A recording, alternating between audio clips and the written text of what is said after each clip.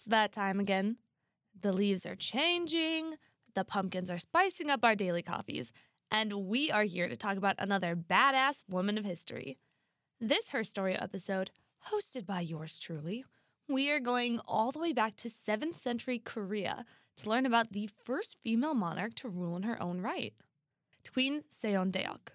For anyone who loves architecture, flourishing culture, politically savvy women, or K-dramas, you'll want to stick around for this deep dive into how social structures and gender dynamics in the Three Kingdoms period led to the ascension of the first of 3 independent queens in Korea.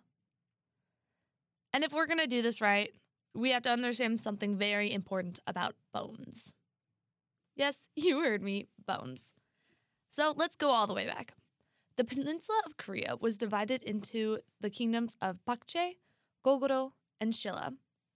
There was also the Confederacy of Gaia, but for some reason, they aren't really included in this, perhaps because they may not have had a king. Technically, though, 4 countries, history's weird. But Bakche, Gogoro, and Shilla, these are the kingdoms that make up what we know as the Three Kingdoms period, which lasted from 57 BCE to 668 CE. These 4 states were constantly in conflict with each other, often forming alliances with the Chinese and Japanese to secure influence and control on the peninsula and across East Asia. In Shilla, our leading lady first comes to power due to the rules of the bone rank system. Dating back to 520 CE, this social hierarchy determined your rank and status in society based on your lineage. Your class determines your job, marriages, taxes, even everyday things. For example, women of the sacred bone class were the only ones who were allowed to wear hairpins with jade or other gems to show off their status. So, fashion, too, as always, is a huge indicator of your rank and power in society. Kings could only descend at this time from the sacred bone class. And now you're saying, Mary Jane, we're talking a lot about bones and not about badass Korean queens. What gives? Well, at the time, the king of Shilla, King Jinpeong, had a problem. In his 57 years on the throne, he did not have any male heirs, only 3 daughters and 1 niece. He was so desperate for a son that he sent his wife, Queen Maya, away to live in a Buddhist nunnery, having the marriage annulled just so he could marry someone else. No. Absolutely not. I would not. But anyway, sends his wife away to a Buddhist nunnery just so he can marry someone else. He married Queen Sengmun, but his new wife gave birth to a daughter. That's what we call karma, ladies and gentlemen. This very classy, Your Majesty. Giving Henry VIII ideas over here, aren't we? And if you don't know who Henry VIII is by now, listen to Six the Musical and educate yourself. Jinpeong had several children between his concubines and wives, only one of them being a boy. But he needed an heir to have pure rank, and it's getting harder and harder to have an heir with pure rank due to the declining number of people in the sacred bone rank. The king and his advisors had to make a decision. Either they restructure Shilla's entire class system, or they preserve it by putting the only people who have the sacred right to be on the throne. One of his daughters and or niece, so a queen. Seondeok was born Princess Deokmin. Princess Deokmin, however, had 2 sisters, and one of them was already married, and the king was considering giving his entire kingdom over to Deokmin's brother-in-law. Deokmin begged her father to consider her the oldest child for the throne, and through her determination, she won over the support of the people, and her father named her successor. It is said Seondeok displayed a really high level of intelligence from an early age in her childhood. One story says that her father received a box of peony seeds from the Chinese emperor and a picture of what the flowers would look like one day. At age 7, Seondeok commented that it was a shame that the flowers had no scent. Otherwise, the artist would have included bees and butterflies in the picture. After the flowers grew, her father discovered her observation had been correct. The flowers had no scent, and she was just able to infer that. Another time, as queen, she correctly predicted an enemy invasion, sending her troops to an incredibly specific location to capture 2,000 Paekche soldiers. Her premonition came after hearing white frogs croaking by the Jade Gate in her garden during the winter. She interpreted the croaks to mean soldiers, white as in the northeast direction, and the Jade Gate being an allusion to the Valley of Women. And needless to say, she was correct. Her really random premonition literally got her to stop an enemy invasion. So, another legend states Seodonok correctly predicted her time of death almost down to the minute. So we be spooky over here. She is not someone you want to mess with, is what we're getting at. In Shilla, women had a relatively high social status. They were heads of their families and enjoyed more equality in society because Confucian teachings that women were subservient hadn't filtered their way in yet. Women were often very influential as dowager queens, regents, and advisors, but a female ruler was still unheard of. In China, the Tang dynasty records on the Three Kingdoms records that her ascension to the throne around 634 CE. She was Shilla's 27th ruler and referred to with the same title as king, Wang. It is also believed that Seodonok was born in 606 CE, making her 29 when she became queen. Not everyone, though, was thrilled that there was a woman on the throne in Shilla. A rebellion was organized, but quickly discovered and suppressed, ending with its two instigators being beheaded. The first guy had his entire family beheaded. The second guy ran away, missed his wife so much that he came back to the country, which, I guess brownie points for that one. But he traded his clothes with some random woodmaker, so it was like, no one will recognize me. Psych, they did. And then the second guy was executed. I don't think they killed his wife, though. She didn't do anything. Which, good. Don't. We're not here for familial executions. Not about that life. The Tang emperor, who Seodonok sent an ambassador to extremely early on in her reign, also refused to acknowledge her rule just because she was a woman. After being crowned, Seodonok pleased the people by announcing royal inspectors would travel across Shilla to support widows, widowers, orphans, the poor, and the elderly. Sending aid to poor farmers was actually one of her first acts as queen. Seodonok was also really popular, surprisingly, after reducing taxes for the middle class and exempting peasants from taxes. And that definitely won over the people. It was also a brilliant move because with their support, she was able to push back against the pressures of the male-dominated aristocracy. That June, she sent another diplomat to the Tang dynasty, who, again, refused to recognize her. Seodonok surrounded herself with skilled advisors. Two notable men were called the Two Kims. Kim Yu-sin was a famous general that helped her withstand the aggressive attacks from the kingdom of Paekche, and her nephew, Kim Chung-chu, was a highly skilled diplomat. Once, when on a mission to visit the king of Kogoro, Chun-chu was imprisoned after Seodonok refused to give over part of her territory in return for aid against the aggressive Paekche. The queen sent Kim Yu-sin with an army of 100,000 men to Kogoro. The king, realizing that this monarch was not to be trifled with, immediately released Chun-chu when he heard the army was on its way. The Tang would eventually become an ally against the Paekche and Kogoro. The Tang and Shilla had a long history of trading and cultural exchange, something Seodonok would look to strengthen in her reign.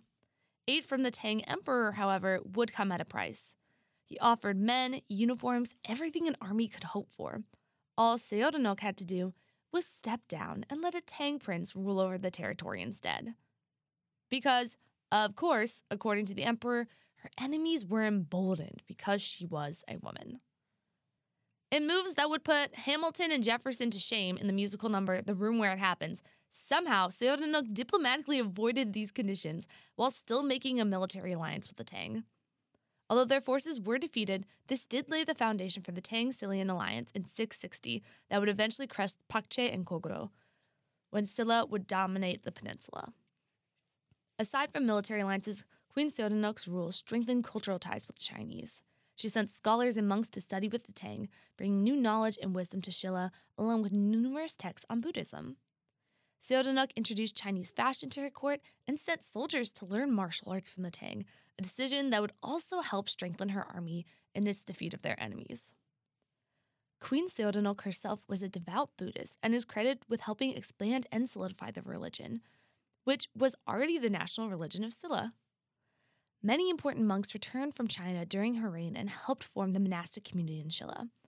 The queen herself would study and become a nun on top of ruling an entire country. Additionally, Seodonok's rule is noted by its incredible architectural feats. She rebuilt many temples and started completely new projects. Okay, I'm so sorry. To pronounce this, it's a lot of letters. I'm so sorry to anyone who speaks Korean. But if the French forgave me after what I did to their names, we can do this.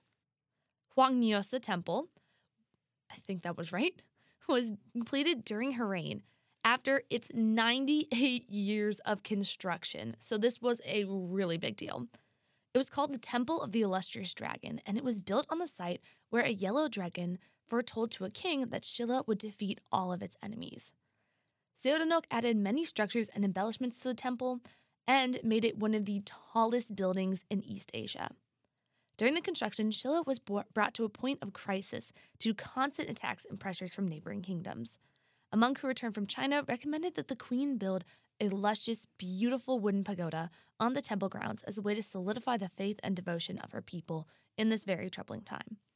After meeting with her royal subjects, she discovered that many were really against the idea, fearing it would weaken the royal treasury beyond measure. Seodonok decided to go ahead with the building anyway, saying that they could tear the stones off her palace if they lacked sufficient funds. Completed in 645, the 7 floors of the pagoda that she built were a reference to Shilla one day conquering the 7 nations of East Asia, including China and Japan. Many of the Buddhist temples, still being made of wood, did not survive to this day, but one, the Bunisa Temple, still has a shrine to the queen and honors her each year.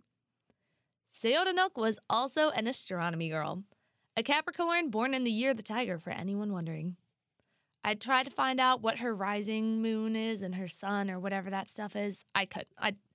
Someone knows out there in the internet world. One of you tarot card girls will know.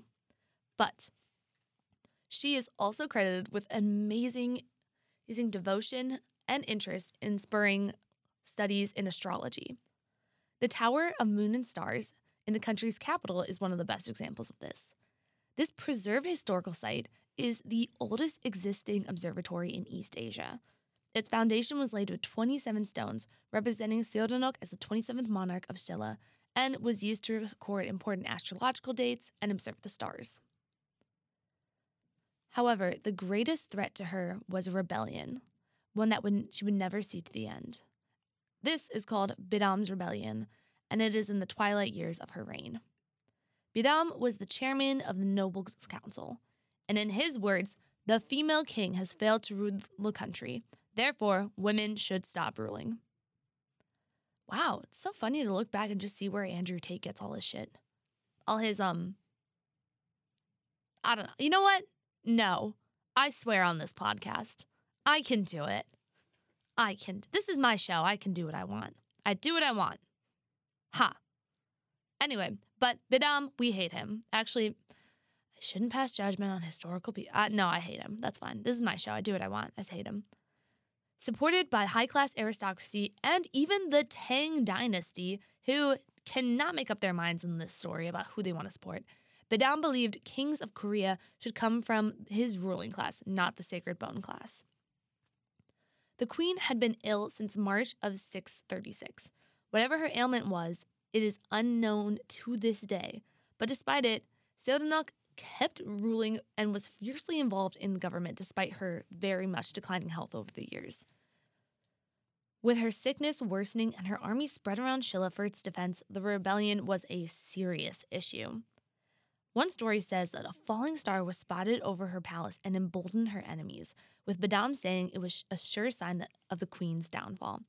To confront the superstitions of Bidam's followers and the worried astrology bitch queen, her general Kim Yushin tied a burning scarecrow to a kite and flew it over her palace to show that the star had returned to its original position. Bidam's followers became fearful at the sight of it. Listen, I don't know how much a burning scarecrow looks like a star, But if it works, it works. Have a midterm you need to study for? Are you on 7 shots of espresso? Not a good thing, but hey, if it works, it works. The two Kims, with the support of the lower aristocracy, because she's so nice to everybody, because Seodonok is just awesome at this point, successfully defeated Bidam. He and his 30 followers, familiar theme here, were executed on February 17th, 647, after a 10-day rebellion that failed to overthrow the queen and her government. Some believe the queen died the same day of the execution due to illness, others saying she died sometime during the rebellion. Whatever the reason, Queen Seodonok died at age 41, buried in the sacred mountain of Nangsan. While there is a lot of speculation over whether or not she ever married or had a husband, it is known that she did not have heirs. Some sources say that she had a couple different husbands during her reign. Some source says she has none. Some says she's one. One said she had 3, I think at the same time. I don't think that's right, but you go, girl. Others argue that that she avoided marriage due to political entanglements, worried that it would undermine the strength of her rule or give too much power to other members of the ruling class. Marriage is a big deal for a female queen.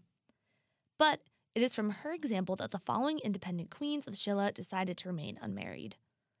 Following the death of Queen Seodonok, her cousin would take the throne as Queen Jindeok from 647 to 654.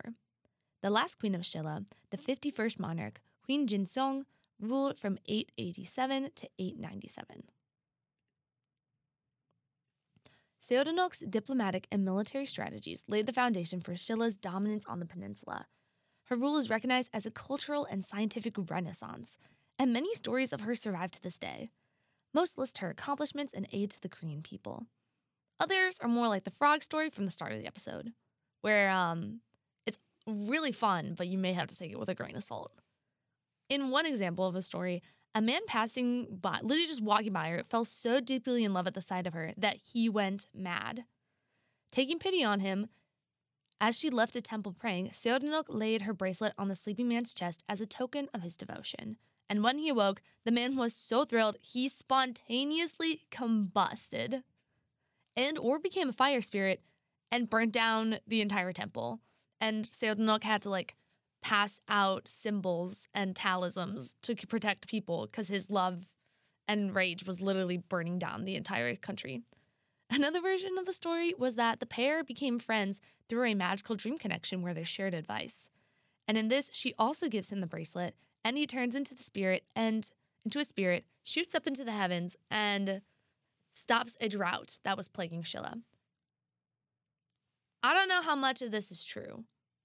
Probably all of it. But ladies, find you a man who would combust for you and end a drought. This is 2022. These are the standards of love we are looking for. Seodonok remains an important figure in both Korean history and in pop culture. A popular 2009 K-drama, Queen Seodonok, tells a dramatized version of her life.